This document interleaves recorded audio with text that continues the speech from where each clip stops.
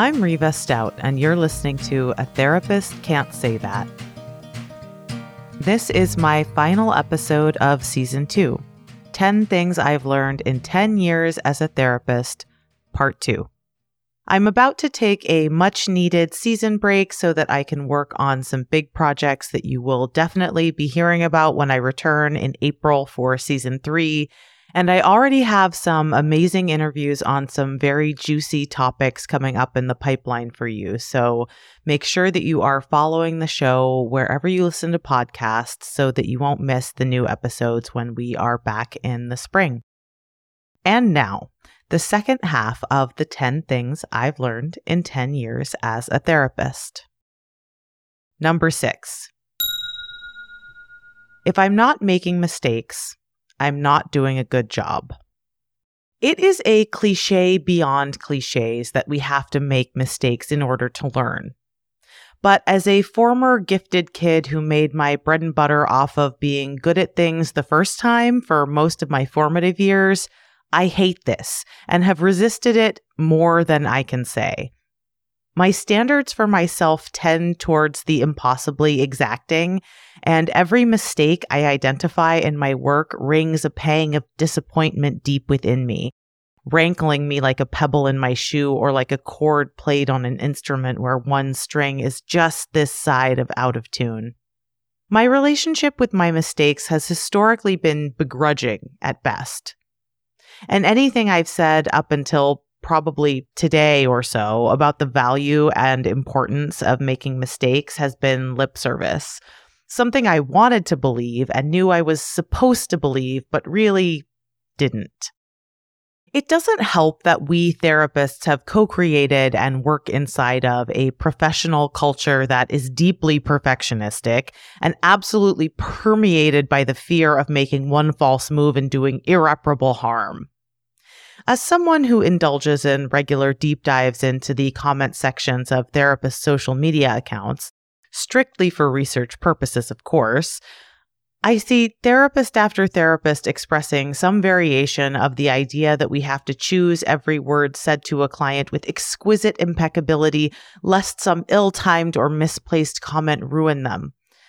No wonder so many clients find their therapists stilted and distant when we are being told by our professional peers to approach our clients with that level of vigilance. Not exactly a professional atmosphere in which one might reasonably expect to greatly increase one's tolerance for making mistakes, and yet I have. I think that my acceptance, or dare I say it, appreciation even, for my mistakes as a therapist began about 4 or 5 years ago when I started regularly exchanging written commentary with many of my clients as part of the trauma processing modality I do. And then again about a year ago when I started regularly recording audio of my sessions. The thing about having a record of the therapy you have conducted, and I don't mean progress notes, which we all know are closer to something like fan fiction of therapy than an actual record of it, but having an actual record of the therapy you actually did is that you will be confronted by your mistakes. You will see the trailheads you missed, the places where the client was 3 steps ahead of you. You will see the perfect intervention that you didn't make. You will hear yourself put your foot in your mouth. You will hear the times where you thought you said something incredibly impressive and the client was thoroughly unimpressed.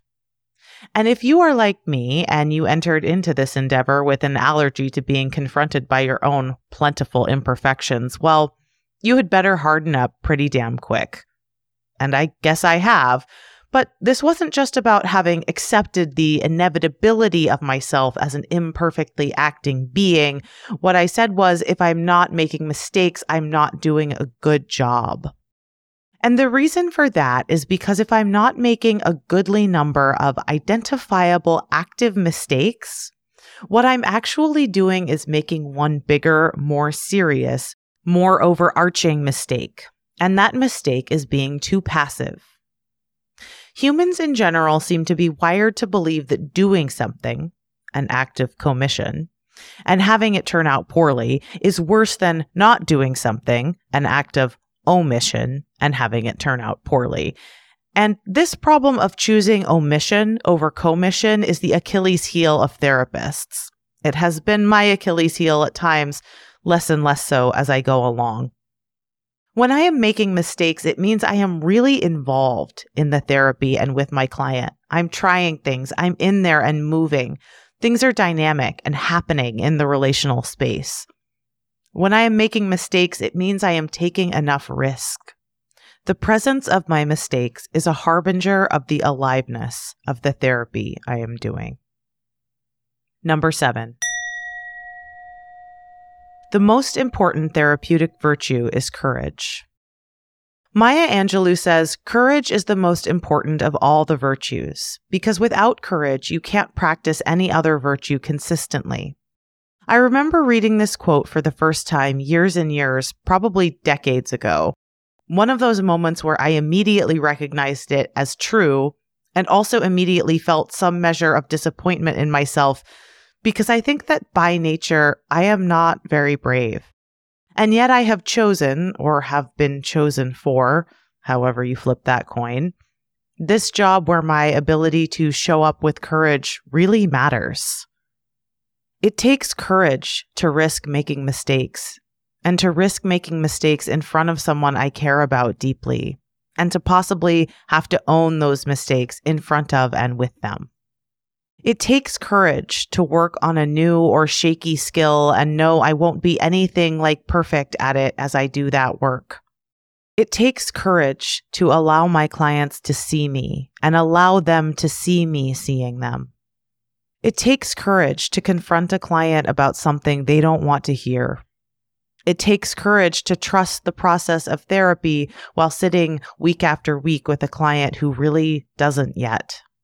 It takes courage to withstand the power of a client's intense negative projections. It takes courage both to accept and consider and incorporate a client's feedback and/or to decide that particular feedback really isn't accurate and discard it. It takes courage to walk around inside the minds of other people and try to change things in there without doing harm, and so forth. My courage is the gatekeeper of all my other clinical skills. And as good as I may be in all those other areas, I am only as good a therapist as my courage allows me to be. I don't think we talk enough about how much bravery you have to cultivate to do this work well. We are not, by and large, running into burning buildings or diving into an icy cold river to rescue drowning puppies. Nothing we do is going to get us on the news. No one is going to pin a medal on us. Mostly we sit, and mostly we talk. And yet, by numbers, probably most of my greatest acts of courage have taken place inside my office. That should say something about the importance of courage as a clinical skill, and I think it does. Number 8. I am responsible for everything that happens in the therapeutic space. So this is one where I think I am going to have to thread the needle pretty carefully. When I say I am responsible for everything that happens in the therapeutic space, I do not mean that I am the direct cause of everything that happens in the therapeutic space. We are not omnipotent. Clients come in with their own shit, their own personalities, their own relational patterns, their own behavioral tendencies. That's the whole point, is for them to come in with that stuff, and they do things that we are not the cause of. In 10 years, I have had clients throw things in my office. I have had clients say incredibly mean things to me. They have manipulated me. They have stonewalled me to try and force me to prove myself to them.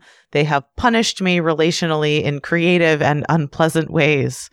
I am not the cause of those behaviors. I am not the first person those clients have done those things to, and I won't be the last. So that's not what I mean by responsible. I also don't mean that clients don't have responsibilities in the therapeutic space. They do. I am not one of those therapists who thinks that the only responsibility a client has in therapy is to show up to session and pay the bill. I have expectations of my clients around the way they engage in the work, some of which are quite specific. So that is also not what I mean by I am responsible for everything. Here's what I mean, and I'm about to make a reference that I never would have expected to make on a podcast about therapy. Years ago, my ex-husband read the book Extreme Ownership by the former Navy SEAL Jocko Willink, and he got into that guy's podcast. And so I absorbed a lot of the ideas by osmosis around the house. And the extreme ownership idea of leadership is what I think I'm actually getting at here. The therapeutic dyad is a team.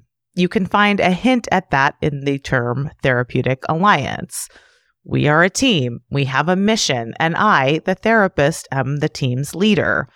Some of you don't like that because you think it doesn't sound collaborative. But for one, good leadership is collaborative. And two, if you aren't the team's leader, your clients probably shouldn't be paying you, buddy. Me being responsible for everything that happens in the therapeutic space means that I am responsible for helping my clients rise to the occasion of fulfilling their responsibilities in the therapeutic space, which again, I do believe that they have. If they struggle with meeting my expectations for how to engage in therapy with me as their therapist, it's my job to scaffold them in that struggle. If I have a client who has difficulty effectively utilizing therapy, it's my responsibility to help them learn how to use it. If I have a client who is manipulating me, it's my job to clock it and intervene with it. It's my job to believe in our mission and to facilitate my client's belief in it too. It's my job to set my own standard for what a good session is, and to take whatever my client gives me that day and perform well enough to make it a good session by my standard. And if I have a client that I consistently cannot do those things with, they shouldn't be there. Part of the reality that I am responsible for everything that happens in the therapeutic space is that I am responsible for maintaining its perimeters. I sometimes find that therapists swing between these two polarities of taking too much responsibility and not enough. We'll either end up as doormats because we see ourselves as the cause of anything that goes unpleasantly in the therapeutic space and frantically try to people please our way out of it, or we let ourselves off the hook with regards to our failures to manage challenging situations by ascribing the failure to the client's qualities or lack of readiness. Extreme ownership is the best model I've found to find my way out of those polarities in an empowered way. So thank you, Jocko Willink, and thank you to my ex-husband. I won't say you never did anything for me. Number 9. It is very, very hard to be a person. I've often joked with friends over the years that I have experienced the unfortunate reality that it is possible to be both a misanthrope and an extrovert. Add therapist into the mix, and wow, those are really 3 labels you never expected to hear uttered in reference to the same person. It is not that I didn't know, of course, before I became a therapist that it is hard to be a person. No one who did not come pre-tuned to some particular frequency of human suffering would be attracted to this job. And what's more, I've always found personhood itself to be an inherently irritating and painful endeavor, and humanity in aggregate to be a considerable disappointment in a multitude of ways. However, there is something about the intimacy with it, isn't there? With all the various specific ways that being a person can be and is hard, no matter what version of it you've ended up with. Sitting with story after story, suffering after suffering, struggle after struggle, and yes, there are joys and victories too, but we're not talking about those right now. There is something about sitting with all these particular human struggles that has imbued me with this felt sense of the universality of the human struggle in general. Not because they're all the same. They're not, though many of them have much in common. And not even because they're all in some way of the same magnitude. They're not. Life and the world are far too complicated to be reducible to that amount of sameness. Rather, it is a paradox, yep, one of those again, where the variability of these human struggles that I am as a therapist in intimate relationship with shows me something essential about the tragedy of our humanness. As that has happened, something about my misanthropy has softened around the edges. People often think that being a trauma therapist, especially in the way that I work, where I have a high amount of exposure to my clients' stories of betrayal, cruelty, and abuse of all kinds, must harden me, make me more bitter about the human species. Somehow it's been the other way around. It's seeing humanity through the relationships I have with my clients that has, in fact, taught me to love it more. Number 10. I've become part of a siblinghood. One of the appealing things about this job back when I started out, aside from the fact that I was utterly compelled to do it by intrapsychic and interpersonal forces far beyond my conscious understanding, was the fact that as a therapist, I would be able to work for myself. Given that I have a deep-seated aversion to being told what to do by anyone, no matter how reasonable the request, and the fact that paperwork has always been my kryptonite, I make a terrible employee, and I've long fancied myself a bit of a lone wolf.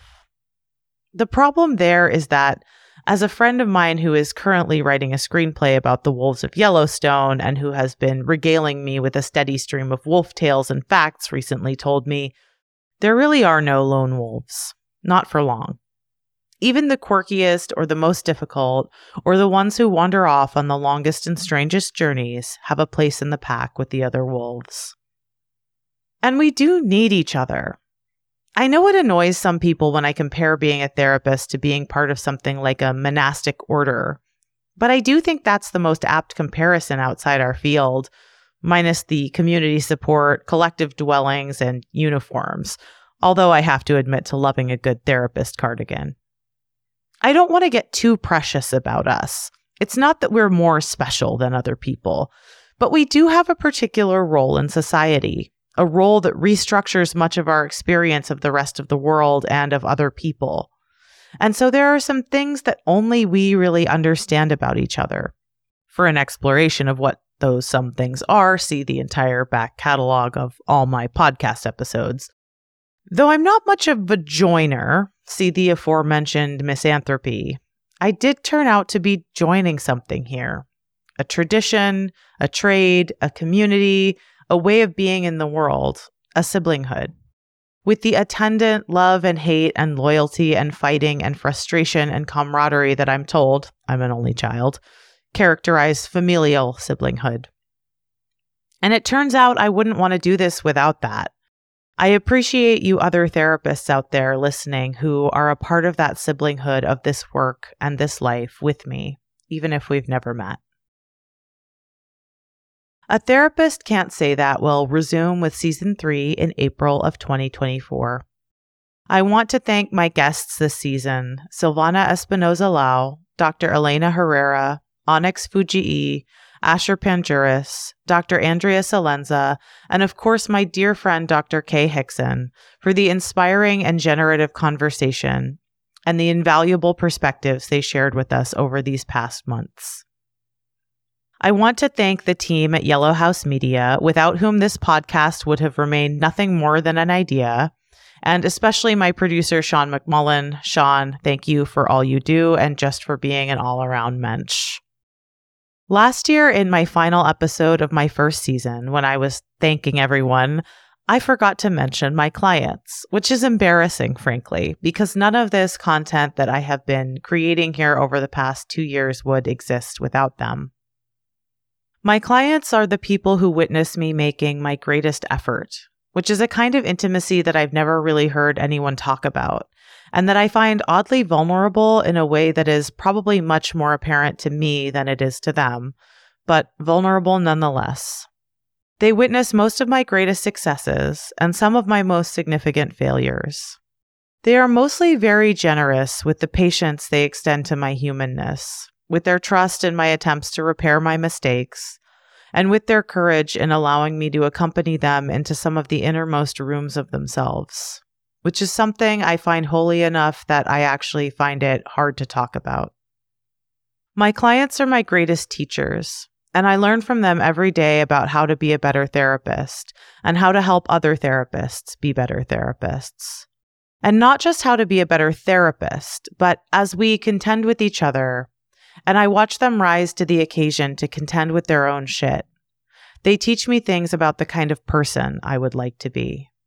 So if you are one of my clients and you are listening, and I know some of you are, for all those things, and for being my life's work, and for keeping the lights on over at my place, thank you. And finally, to you, my listeners, thank you so much for being here with me on A Therapist Can't Say That. I've heard it said that part of the reason that creating art or creating content, as we are calling it these days, feels simultaneously grandiose and vulnerable is that it requires that we decide that something about our way of seeing the world is important before we know if anyone else agrees with that yet. And hearing from many of you this year that you do means a great deal to me. I am excited to have connected with some of you one-on-one over the past few months, and I'm looking forward to continuing to build more of those connections with you as we go along here. Please don't forget to rate, review, and follow the show wherever you listen to podcasts, and be sure to share the show with a therapist friend who you know really wants to join us in talking about the things it feels like a therapist can't say. As always, you can find me, Riva Stout, at intothewoodsportland.com. I love hearing your thoughts, feedback, critiques, complaints, compliments, suggestions, and of course your A Therapist Can't Say That moments. Feel free to reach out to me via email or sending me a voice note to riva@intothewoodsportland.com. Talk to you in the spring.